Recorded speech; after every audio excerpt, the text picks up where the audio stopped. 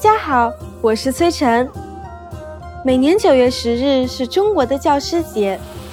自古以来，尊师重教便是中国的优良传统。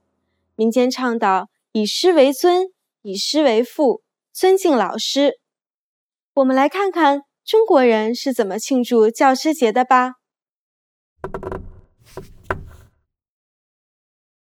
你知道中文里为什么把教师比喻为辛勤的园丁吗？我会在这个视频的结尾告诉大家答案哦。中国自古就有人有三尊，君、父、师的说法，意思是人的一生有3大尊敬之人，分别是统领一国的君王、养育儿女的父亲，以及灌溉青年学识的教师。而孔圣人孔子的生日，农历的8月27日，便是中国封建时期的教师节。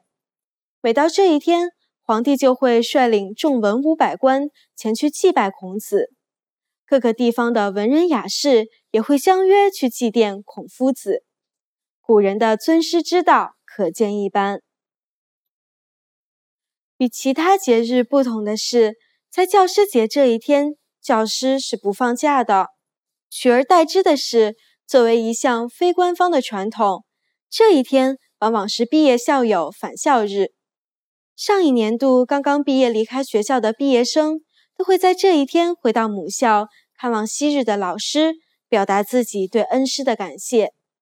这一天，在校学生们会给老师送贺卡，举行班会庆祝等活动。这一天，学校通常会举办教师表彰大会，奖励上一年度优秀的教师工作者，颁发证书、赠送鲜花等作为对其辛勤工作的认可。若获得上级单位颁发的学年度优秀教师的证书，则是一种重大的荣誉和肯定。近年来，很多学校的管理者学习西方模式，在学校里举办挑选最受欢迎的老师之类的活动，得到了学生们的欢迎。公元前，中国东周时期的孔子不但是著名的思想家，也是中国历史上最著名的老师，被后世尊为孔圣人、至圣、至圣先师、万世师表。现在我来告诉你们前面问题的答案。你知道中文里为什么把教师比喻为辛勤的园丁吗？因为把学生比作祖国的花朵，所以给这些花朵浇水施肥、灌输知识的教师就被比喻作辛勤耕耘的园丁了。这节课你觉得怎么样？你有学到很多有趣的东西吗？